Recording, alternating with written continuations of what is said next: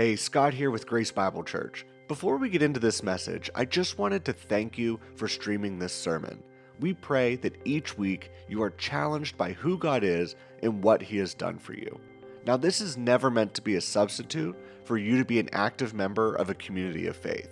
If you live in the Hollidaysburg area, or if you're in town for any reason, we encourage you to gather with us on Sunday mornings for our word and worship. You can learn more about what God is doing through our church body on our website, gbclive.org. We're in Revelation chapter 3. If you're a guest, we've been going through the 7 churches in Asia Minor, and Jesus Christ sent a letter to each one of these churches, and every letter was read to every church, and that's good to keep in mind as we go through here. This morning, we're going to be looking at the Church of the Living Dead. That church is Sardis. Chapter 3, verse 1, "And to the angel of the church in Sardis write, These things says he who has the 7 spirits of God and the 7 stars. I know your works, that you have a name, that you are alive, but you are dead. Be watchful and strengthen the things which remain, that are ready to die. For I have not found your works perfect before God. Remember, therefore, how you have received and heard. Hold fast and repent. Therefore, if you will not watch, I will come upon you as a thief, and you will not know what hour I will come upon you. You have a few names, even in Sardis, who have not defiled their garments, and they shall walk with me in white, for they are worthy. He who overcomes shall be clothed in white garments, and I will not blot out his name from the book of life, but I will confess his name before my Father and before his angels. He who has an ear, let him hear what the Spirit says to the churches." As we get into this message, I want to ask you something. Could you give a testimony like you heard here this morning from these 3 folks? Oh, not a testimony exactly like that, but exactly like that in the sense of the outline. They realized they were a sinner. They realized Jesus Christ was the one and only way to heaven, and they trusted Christ as Savior. Whenever we interview people for new members, a deacon and a pastor sits down with them, and the first question we ask them, please tell us your personal testimony of salvation. Do you have a personal testimony of salvation? And if you don't, I'd like you to think about that, and I pray the Holy Spirit would work in your heart as we look into God's Word. You know, it's good to remind ourselves that we're dealing with real geography and real history as we look through these 7 churches. And again, these are 7 churches that existed in the 1st century in the area of Asia Minor, a Roman province. So don't think of Asia as we think of Asia today. This was part of the Roman Empire. But they were real churches, real people, real families, and I want you to remember that as we go through these churches. When I began this series, you as a congregation did not know that the Lord laid on my heart that I would be retiring the end of June. But of course I knew. And I've been praying about, Lord, what are these messages that you want me to bring to the church in these last months that I'm going to be here as your pastor? And the Lord drew my heart to the 7 churches of Asia. Because this is the resurrected Jesus. He has a message for each individual church. And yet every message, there's something in it that we can apply to our lives and to our church. And this seemed particularly appropriate because these messages we've seen are relevant, and at the same time, they are timeless. We saw in chapter 1 that the churches are represented as lampstands, and Jesus Christ moving among the lampstands as He examines each church. Our church is only effective if we hold up the Lord Jesus Christ as the light of the world. Churches come and go, pastors come and go. In a book I read, the first line of the book says, every pastor is temporary. Every pastor is an interim pastor. And that's certainly true. But the Church of Jesus Christ continues on until He comes and calls the church home. So what can we learn about Jesus from this particular church, the Church of Sardis? Now, I love these letters because as we've gone through, I've given you a little bit of the background and history of each city. There was certainly more that I could give you. I love history, and I could certainly bore you to death, but I don't do that. but I point out certain things because Jesus will take a situation from the history of each church, and we've seen that he applies that to the congregation that he's writing to. He connects certain elements also of the vision of John in chapter 1 to these churches. So what do we know historically about the city of Sardis? Well, the city of Sardis was an extremely wealthy, very, very wealthy city. This is an artist's conception of what the city of Sardis might have looked like. If you wanted it, you could get it in Sardis because trade routes ran through there, very cosmopolitan. You would have seen a number of people from different nationalities. You would have heard people speaking different languages. It was sort of like a New York City back in the Roman Empire. And so Sardis was known for its riches. Many of you have heard the idiom as rich as Croesus. What that means is that Croesus was one of the kings of Sardis.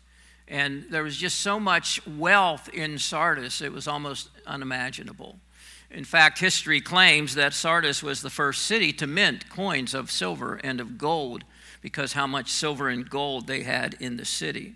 So you would think that the chief characteristic of the city of Sardis would be its wealth. Well, that's one of the main characteristics, but reality, history tells us that the chief characteristic was that the city was given over to decadence. It was an extremely decadent, immoral, ungodly city. Even the pagans spoke of Sardis with contempt. To them, Sardis was a name of contempt. Now, we have seen what's been going on in some of these cities and the pagan temples and the things that happen in the pagan temples. And so if the pagans thought Sardis was really bad and they were contemptuous of Sardis, they must have been really, really, really bad in the way the people of Sardis lived. Its citizens were notorious for their immoral, pleasure-living lives. And sadly, the lives of many of the Christians were not much different from that of the citizens of Sardis. So we see this condemnation from the Lord Jesus of this local church in this city. We have seen some of these churches where the Christians are persecuted, where it was very dangerous to be a Christian and live in these cities. It wasn't dangerous if you were a compromised Christian to live in Sardis. Nobody was going to bother you. Nobody was going to persecute you because everybody in the city was immoral. It kind of reminds you of our culture today. If you're going to live a compromised Christian life, nobody's going to make fun of you. Nobody's going to, come against you. It was the same back in the city of Sardis. When you read this letter, Jesus makes no mention of persecution from without or heresy from within the church. And so here was a church that Jesus describes as being dead.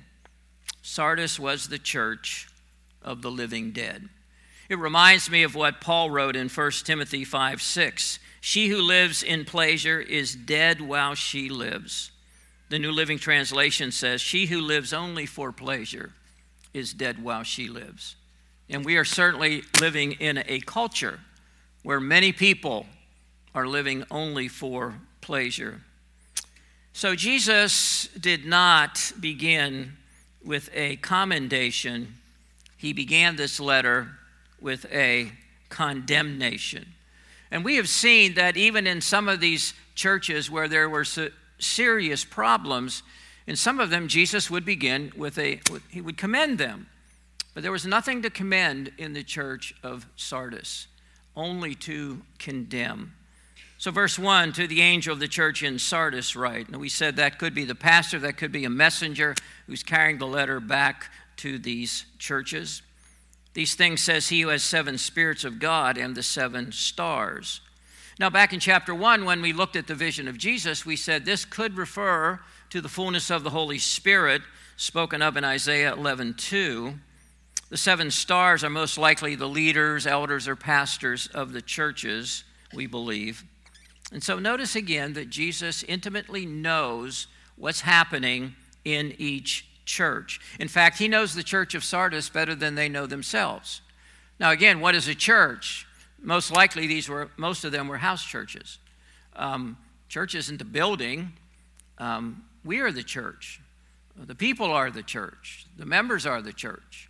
And so Jesus knew what was happening in each and every one of those members' lives, just like he knows what's happening in our lives. And he knows us better than we know ourselves. Psalm 139, O Lord, you've searched me and known me. You know my sitting down and my rising up. You understand my thought from afar off. And Jesus not only knows our actions, he knows our thoughts and every word that we say or don't say. Well, the interesting thing about the church of Sardis was that it had a rep. It had a reputation before men. Look at verse 1. I know your works, that you have a name, that you are alive. We suspect what that means is if you went into the community of Sardis and said, where's the church of Sardis? Most people could probably tell you. It was probably a church involved in the community. It was probably a church that was very visible, very active. I suspect it's like many liberal churches today. A lot of social programs connected into the community, a lot of social activities. But where's the work of the Holy Spirit? Where is the message of the gospel? A lot of physical activity, but the Spirit is lacking. I think they're like Israel in the days of King Josiah when they lost the book of the law in the house of the Lord. I love that passage where Josiah, the boy king, comes to be, and he wants to clean out the temple. And as they go into the temple, they find the book of the law had been lost in the house of the Lord. And I think in many of these churches, the Bible has been lost in the house of the Lord. They might refer to it, but they don't really preach it. They don't really talk about sin and the need for repentance. And they don't really proclaim the true gospel of Christ. So if you lived in Sardis, you would have looked at this church as having a vital ministry in the community. That's not how Jesus saw this church. Sort of like Israel in the Old Testament. Hosea chapter 6, verse 4, O Ephraim, which was a name for the northern kingdom, what shall I do to you? O Judah, the southern kingdom, what shall I do to you? For your faithfulness is like a morning cloud, like the early dew. It goes away. If you go outside, you're not going to find any frost on the ground. My wife said last night, you ought to put something over those plants. We're going to have a frost. And I looked at my phone and said, no, we're not. I'm telling you, that's what we're going to have a frost. I hate it when she's right. It just drives me crazy. So I go out this morning, and sure enough, there's a frost. But it's going now. Or the early dew on the grass. He says to Israel, your faithfulness, that's what you're like. You're like the dew that goes away. And over the years, we've seen people come into our church, and it's a good description of them. Their faithfulness is like the dew on the grass, and they fade away. So, the church has a reputation before men, but God's verdict of the church of Sardis was very, very different. Verse 1, I know your works, that you have a name, but that you are alive. Now let this hit you, but you are dead. You're dead. Spiritually speaking, this church is dead. The most important element of any Christian church is its spiritual life. Evidence that the Holy Spirit is moving among the people. And this often is the most common spiritual sickness, when people's spiritual eyes sort of glaze over. We come into church and see, this is why this is warning. This could happen to our church as well if we don't take stock of what he's saying here. When we become more concerned with the material than the spiritual. When we get so caught up in forms that take precedence over the work of the Holy Spirit. We could become like the children of Israel that Jesus said in his day, these people draw near to me with their mouth and honor me with their lips, but their heart is far from me. Their worship became very mechanical and superficial. The message of the gospel did not grip their heart. The love for Jesus grew very, very cold. And so What a terrible epitaph from the lips of the Lord Jesus. But you are dead. We saw 2 weeks ago there's a downward progression here. In Ephesus, love for Jesus was waxing cold. In Pergamos, sin was tolerated. In Thyatira, sin was promoted. And so now in Sardis, the church has become dead. So what does Jesus say to a dead church?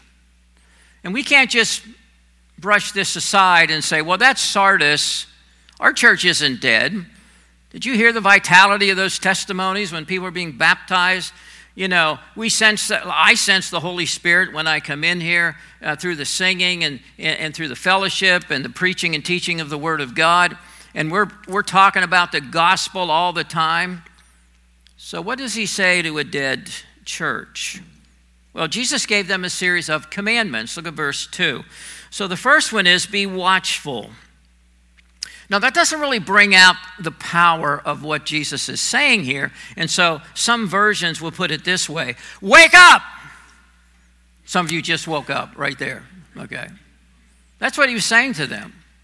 He's saying, wake up. You don't tell dead people to wake up. One of my jobs years ago was a custodian at the Altoona Hospital. And I worked from the operating room upstairs to the morgue downstairs. And sometimes we'd go in the morgue at night to clean, and there would be a body there. My boss was a pretty ungodly man, and so he would wiggle the guy's toe and say, hey, do you like the floor? There was no response, thankfully.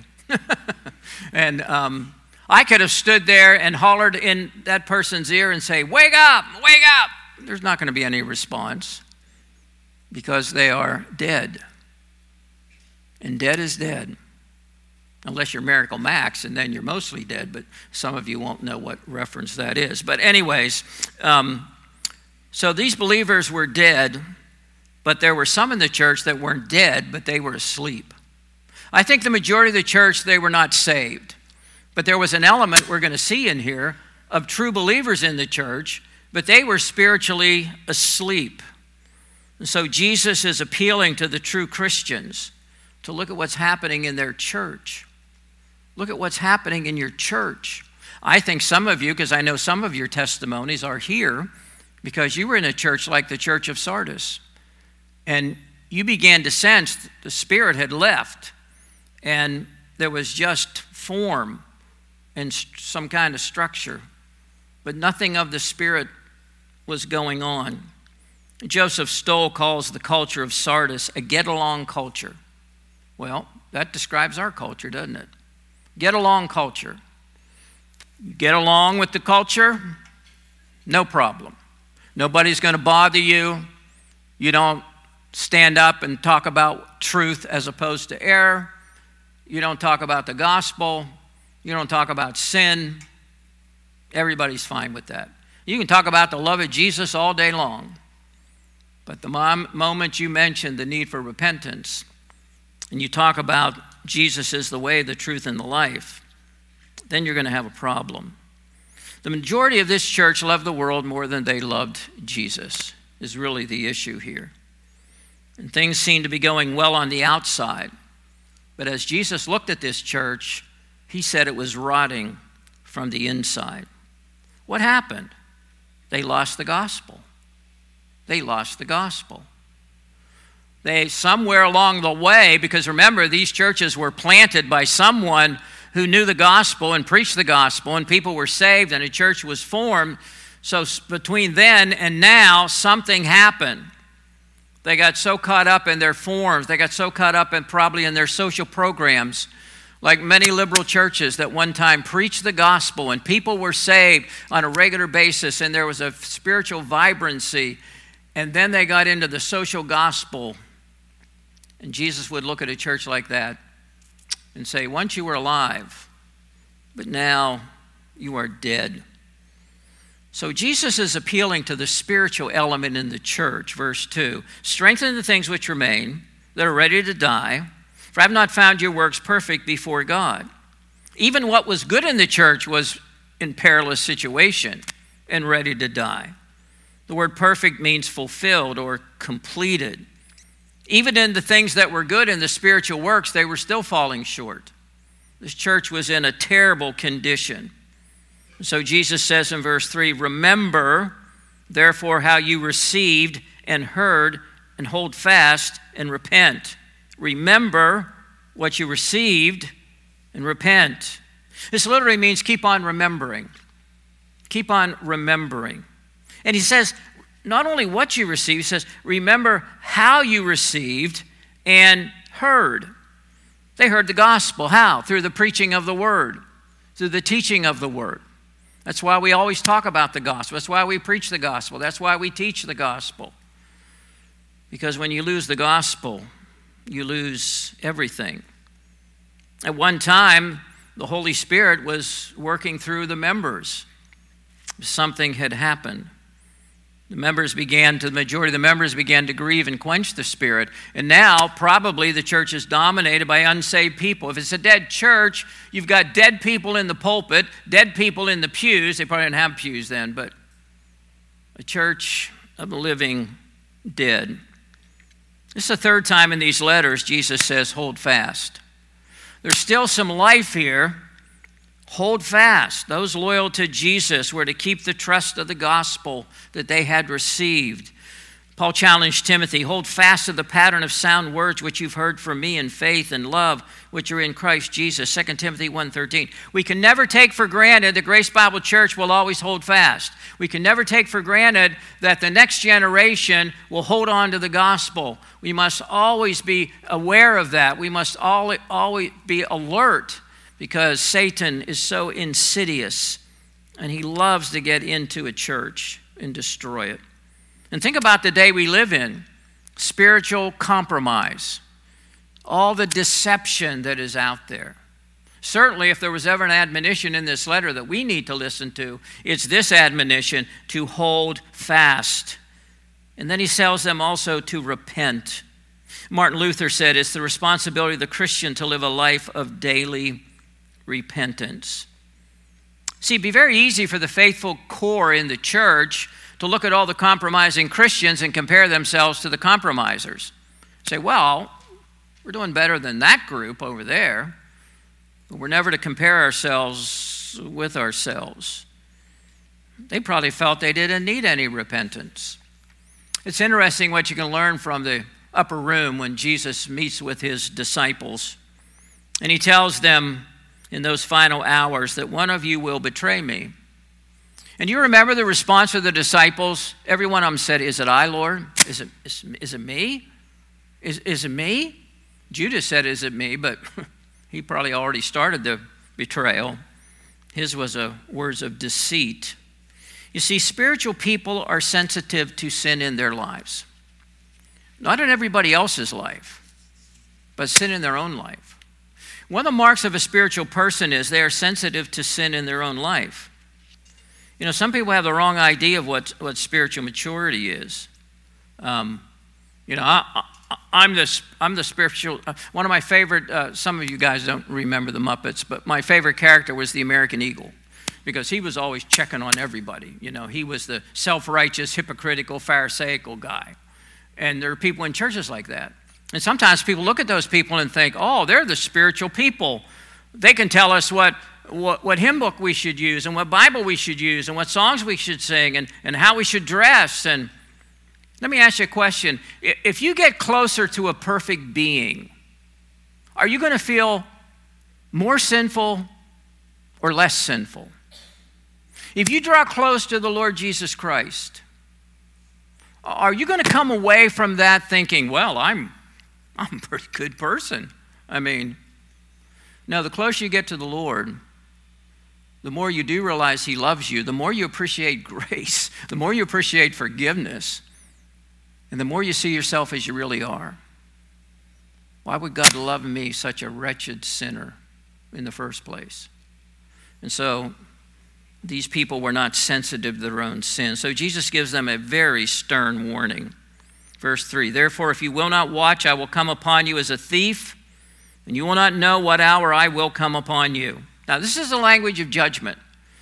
If you know your New Testament, you've heard that before, at least in different contexts. The Lord coming as a thief or a thief in the night. 1 Thessalonians 5, for you yourselves know perfectly that the day of the Lord so comes as a thief in the night. For when they say peace and safety, then sudden destruction comes upon them as labor pains upon a pregnant woman, and they shall not escape. Well, I said how Jesus masterfully takes situations from their own history or their own circumstances, and he weaves them into the letter, so he does that here. Because if you look at the history of Sardis, it's really fascinating. You see, behind the city of Sardis was Mount Tumulus, this mountain that rose behind the city of Sardis. And on the top of that mountain was a citadel called the Citadel of Sardis. So the soldiers and the people of Sardis, when somebody attacked, they would rush to the citadel. And they believed that that citadel was impregnable, because the only way to get there was to come up these steep cliffs, these steep sides of the mountain, and they felt that no army could do that. Well, then the the Persians came under King Cyrus. The Greek historian Herodotus wrote what happened. Cyrus promised a reward to any soldier that could find a way up to the citadel. So one day, one of the soldiers in his army was standing there staring at the citadel, and he noticed a soldier from Sardis leaning over the ramparts. And as the soldier leaned over, his helmet fell off. And his helmet bounced down the cliffs, down to the bottom. And he stood there fascinated, and he watched this soldier weave his way down through those cliffs, pick up his helmet, and weave his way back up. So he went and told the soldier in charge of him. It got back to Cyrus, and so that night a special trained group of soldiers went by night that same way, entered the city, and the city was taken. So when Jesus says this to them, if you don't watch, I'm going to come upon you as a thief, that would have resonated with them. And that actually happened twice in the history of Sardis. The deal was the garrison did not believe anybody could come that way, so they didn't put a guard up there. And because of that, the soldiers came in an hour they didn't think they would come. So what's Jesus saying? If the true Christians in the church don't wake up, he's going to come to that church in judgment. So the church of Smyrna was being put to death but alive. The church of Sardis was alive but dead. So then Jesus gives a word of encouragement to the true Christians in Sardis. This is amazing how passionate and how gracious our Lord is. Is that me doing that?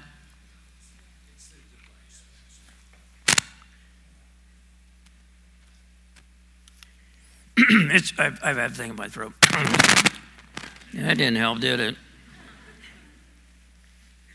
Let me do this. Technology is such a wonderful thing. No, I turned it off. Am I still on? Yes. It's muted.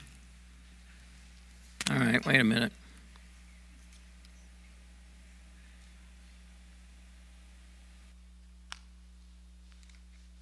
Okay, we're good. All right. So Jesus gives a word of encouragement to the true Christians in Sardis. Look at verse 4. You have a few names even in Sardis who have not defiled their garments. See, even in the midst of spiritual apostasy, God always has his remnant. He always has a remnant of faithful believers. Do you remember Elijah when he ran away from Jezebel and he's pouting in the cave and he's like, oh, woe is me, there's nobody else in Israel that's being faithful. And then the Lord comes to him and says, yet I have reserved 7,000 in Israel, all whose knees have not bowed to Baal, and every mouth that has not kissed him. You see, God always has a remnant. And what's interesting is, he says, you have a few names. Names. The Lord knows individually who they are. We often talk about Jesus knows my name. Well, he knows my name and he knows the spiritual condition of my heart. And he knows if I'm one of the faithful or if I'm just playing games. or I don't know the Lord. John 10:3 says, to him the doorkeeper opens, and the sheep hear his voice, and he calls his own sheep by name and leads them out. Isn't it amazing? The Bible says in Psalm 147:4 that he knows all the stars and he's named all the stars. So he's named all those stars. We can't even count the number. And he knows my name, and he knows your name. Okay, this is the point in the sermon where I say, if you don't hear anything else, hear this, okay? It is possible in the midst of a depraved church, in a depraved culture, to live pure lives. Now, I don't believe we're living in the midst of a depraved church here at Grace, but we are definitely living in the midst of a depraved culture. It is possible to live pure lives even in this depraved culture, because notice what he says. He's talking about the names of those who have not defiled their garments. See, in Greek culture, it was sacrilege if you went to the temple of a pagan god and you had a soiled or dirty garment. Now, they were talking about from the outside. Jesus focuses on the inside. And so there were those in the church who were still pure in spirit. They had not soiled their spirit by being involved in the immoral practices of the church. And then Jesus gives two promises to these faithful Christians. And I believe these are promises that you and I can also believe are for us. They shall walk with me in white, for they are worthy. He who overcomes shall be clothed in white garments. Can you imagine walking with the Lord Jesus? I like to think of my parents and my loved ones and folks in our church who went on to heaven, walking with the Lord Jesus. And he knows my name. You know, people consider it a great thing to be able to meet their heroes. Our son DJ, when he was young, he just loved Terry Bradshaw. We brought the boy up right to be a Pittsburgh Steelers fan. And he just loved Terry Bradshaw. Well, Terry Bradshaw came to our mall in Maryland, in the town we lived in. And he was coming, I think, to lead a parade or something for a charity benefit. And so DJ was all excited. You know, he had this Steeler helmet, and he didn't wear it that day, but he wanted to go and meet Terry Bradshaw. So we take him to the mall, and you can imagine that everybody's thronging around Bradshaw. We can't hardly get near him. And, you know, he was so disappointed. He wanted to meet Terry Bradshaw. So my dear wife, Bradshaw started walking down the mall. My wife said, "You're going to meet Terry Bradshaw." She grabbed DJ by the hand, and she started running down the mall. And I want to tell you something. My wife outran Terry Bradshaw, and she ran him down. That's pretty impressive. And she's dragging DJ along, and his little legs are just trying to keep up. And boy, she got up there, and she said, "Mr. Bradshaw, my son really wants to meet you." And he patted him on the head and said, "Hey, buddy, how you doing?" Well, that was it. That just made DJ's day. But can you imagine meeting the Lord Jesus Christ and walking with him? The white garment in the Bible seems to indicate righteousness. We know we have the righteousness of Christ, Romans 3:22. We also will be clothed in practical righteousness of our own deeds, Revelation 19. Let us be glad and rejoice and give him glory, for the marriage of the Lamb has come, and his wife has made herself ready, and to her it was granted to be arrayed in fine linen, clean and bright, for the fine linen is the righteous acts of the saints. So I don't know how all this works, but somehow there's something about it that we will be kind of clothing ourselves in a sense, or adding to it the garments we wear at the marriage supper of the Lamb. And then this great promise, I will not blot out his name from the book of life, but I will confess his name before my Father and before his angels. I believe the book of life is the record of the redeemed of all the ages. There's different views on that. Paul speaks of two women in the church at Philippi, Euodia and Syntyche. He says of them, whose names are in the book of life. Now, in ancient cities, and this was true in Sardis, when somebody was born, they would put their name on the register of the city. And then when they died, they'd blot their name out. And so Jesus is talking about the fact that when we come to know him as our Savior, He writes our name in the book of life. And when we are born again, he will never blot our name out of the record of the redeemed.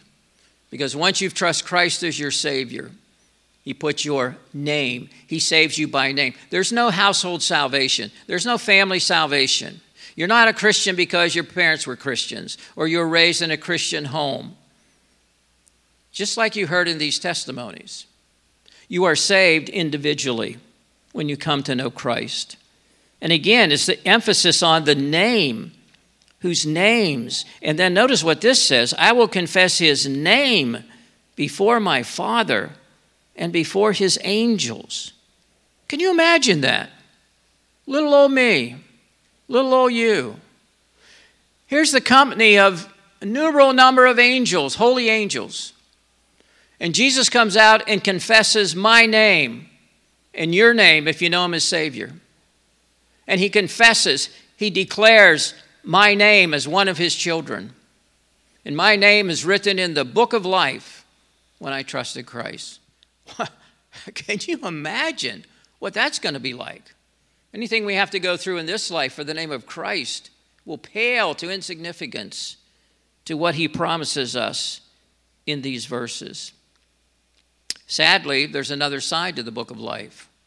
And it says in Revelation chapter 20, verse 15, anyone not found written in the book of life was cast into the lake of fire. There's no second chance after death. We decide in this life for or against Christ. While life remains, there is time to repent and time to be saved. So let me ask you what I asked you at the beginning. Could you give a clear, personal testimony of salvation? You may not know the exact day. I was raised in this church. You've heard me say this many times. I was raised in a Christian home. I must have asked Jesus into my life hundreds of times. I'd do something bad, and I'd come to church and hear a message, and I'd just think, oh, man, I got to ask Jesus in my heart, make sure I'm saved. And so I know when I got around 12 and that, I really understood and confirmed it. The point is today. You may not know the exact day, but what about today? Are you trusting in Jesus Christ as your personal Savior? Is he your only hope for heaven, plus nothing, minus nothing? Is Christ and Christ alone? You putting your faith and trust in him, and by his grace, he will save you through the name of the Lord Jesus. And if we came to you and said, we'd like to do some testimonies, how about, or we said, hey, let's stand up and give some testimonies. Could you give a clear personal testimony of your salvation? And if you cannot, we would love the opportunity to share with you how you can.